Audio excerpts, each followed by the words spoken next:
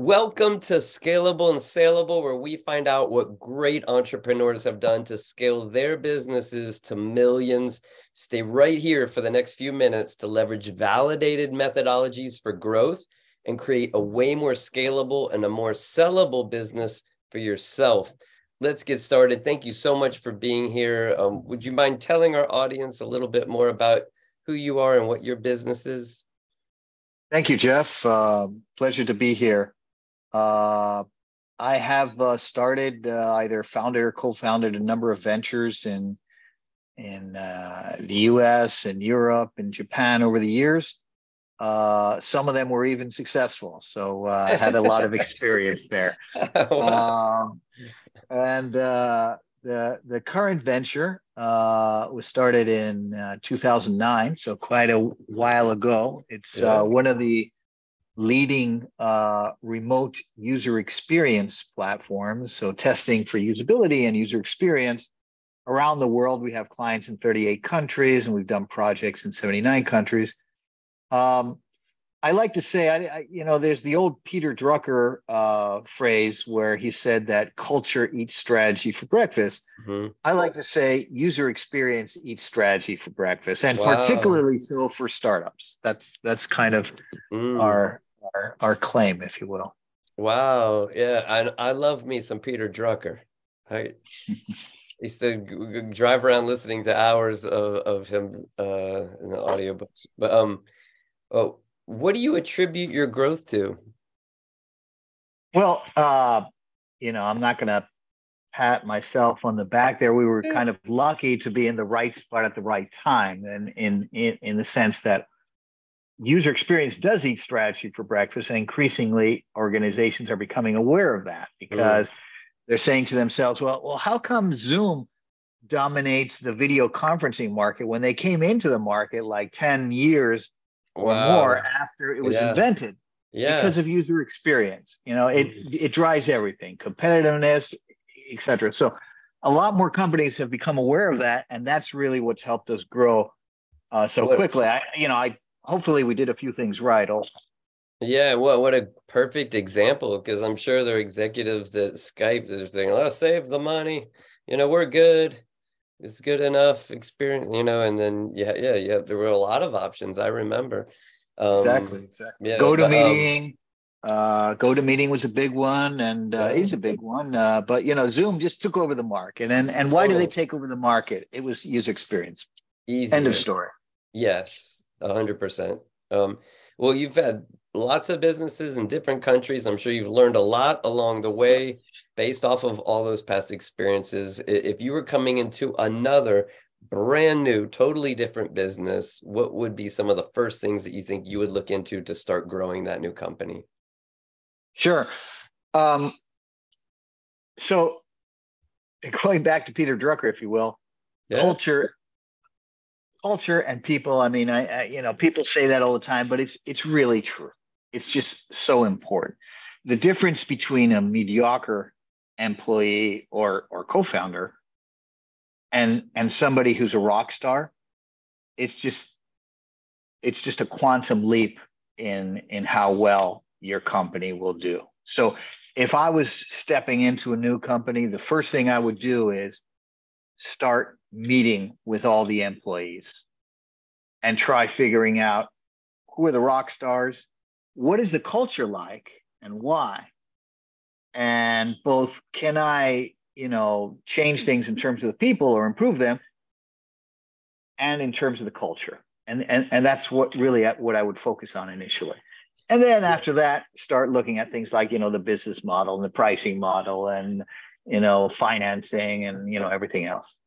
Yeah. And there's such a small percentage of just people out there are those rock stars. So the entrepreneurs watching this who are at the point where you're starting to bring in those people, you want to make sure you're not at a point where you're just picking the one who sucks the least, because exactly. I agree with you that the difference in a rock star versus just an okay person is light years. What do you feel most small business owners do wrong? Yeah, so I think working capital is something that a lot of people, and not just small businesses, neglect to think about. So in that sense, a lot of small businesses will think, well, how am I going to finance this? Well, I'll finance it out of my own savings, or I'll go to a bank if I can, or I'll go to a venture capital or an angel or what have you. But working capital, in fact, can be either a provider of cash to the business or a consumer of cash of the business. And that really depends upon how you structure your pricing model. So let me just give an example. If you go to a venture capital and you ask for money, or an angel, their expected return, 10x, easily, maybe 20x. So if you think about it, really what you're paying for is a provider of financing, and you're paying maybe 100% per year. Through equity, that's fine. It's not a loan. But at the end of the day, that's really what you're doing. Now, if you think, okay, hang on a second. What if I reduce the pricing of my product and reduce my margins, or even not make any money at all in return for that client paying me upfront for the whole year? They've just extended a loan to you that has cost you either, or even lose the money. Okay, you lose 10%. That's like a loan for 10%. You can't get a loan from your bank, but maybe you can get a loan from your customer. You don't call it a loan. You don't tell them that's a loan. You sell it to them in a different way. You say, hey, I'm going to give you our product, with a special deal because I love you and this and that. But I would need a commitment from you. This is a long-term relationship here, so it has to be the payment up front, and I'll give you the special deal. If you can transform your pricing model in that direction, it can have huge financial repercussions for how you do business. And I think that's something that most people, including myself, when I sometimes neglect to think about strategically. Working capital is, it can sink a profitable business. So a business that's making money and growing really quickly, but uses a lot of working capital to get there, whether it's inventory or accounts receivable, that business can go into bankruptcy being profitable and growing very quickly. Easiest thing to happen in the world, because they structured their pricing model and everything else in a way that's going to let, that's where they're headed. Man, I'm feeling anxious just thinking about it, doing everything else right. But it's totally true.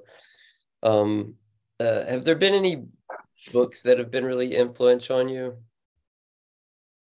So I would say there's one that I really liked, which is called Being Wrong, Adventures in the Margin of Error, or Adventures on the Margin of Error, something like that.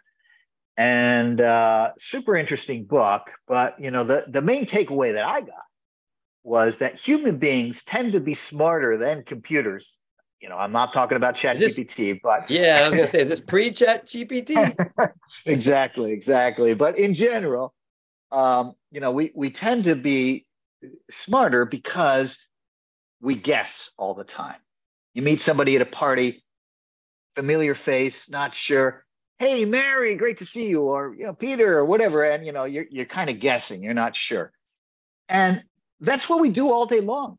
We take decisions based on very little data input and make an educated guess, and X% of the time we're wrong, and there's nothing wrong with that, because then we correct and get the feedback from that, and so applied to business, I think it's very relevant. If you try to come out with the perfect product, you're probably going to be too late to market by the time you get out there, or the market is shifted, so you'll never get there. Right. But if you come out with the minimum viable product, and then you iterate and correct the errors that you created there. So being wrong is just normal part of life. That's fine. The important thing is correcting it and learning from it. Right. Right. What questions should I be asking you that I haven't? Well,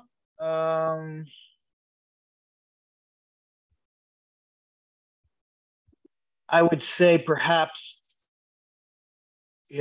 when to take a company into international markets Yeah, versus great. national markets. Yeah. That might be Yeah. so. Yeah. Great And topic. yeah, so I mean, I think it very much depends upon the product and the service that you're selling. Hmm. But one thing I would just like to say is that COVID and working from home and all this has had a really interesting impact in the sense that you might say, I've got this product and this is really, a lot of people in Germany might like this product, or Finland, or wherever it is, or Latin America. But of course, the expense of setting up a, sales force in Brazil or France or whatever, it's just, mind boggling. I'll just stay in the United States. But wait a second, you could hire somebody anywhere in the world, really. Could even be an American who's living and working in Brazil or in France, or for that matter, if you're based in England, same thing, or if you're based in France, vice versa. But you can hire anybody in the world, so you no longer really have the expense that you used to in terms of international expansion because of this work from home movement. Hmm. It means not only you can find the best person in your domestic market, whether that's the US, Canada, Spain or whatever, but you can just source them anywhere in the world, Right. which means that the cost of international expansion has really come down Mm. tremendously. So I Mm. would think about that. Mm. And then, like I said at the beginning, it depends upon what kind of product or service you have and all those things.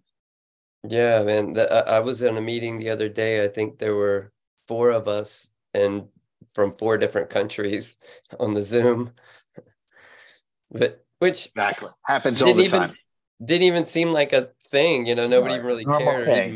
even brought it up. I think I brought it up about uh thing. Final Exactly. words of wisdom, advice for the entrepreneurs out there in the trenches. Um, okay, here's something.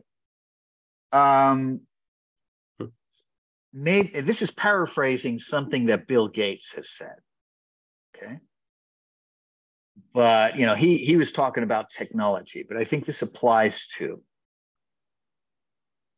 people in general overestimate the impacts of actions they take in their business in the short term, especially when it's a startup or a small business.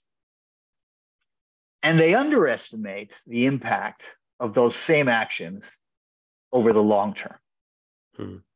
So, it can be very frustrating when you're a small business owner, or startup owner, when you're doing all kinds of things, creating content, launching SEO strategies, doing this, doing that, trying to get customers, and they're just trickling in instead of the tsunami that your business planning said was going to happen, right? Right. But then if you give up completely, you may be missing the fact that there is a tsunami. It just takes a while for that wave to build up in pressure and Yeah. then hit the beach. So it's, being realistic about timing. Timing is everything. So Wow. Don't don't give up when you're just 3 feet from gold. That's exactly. awesome.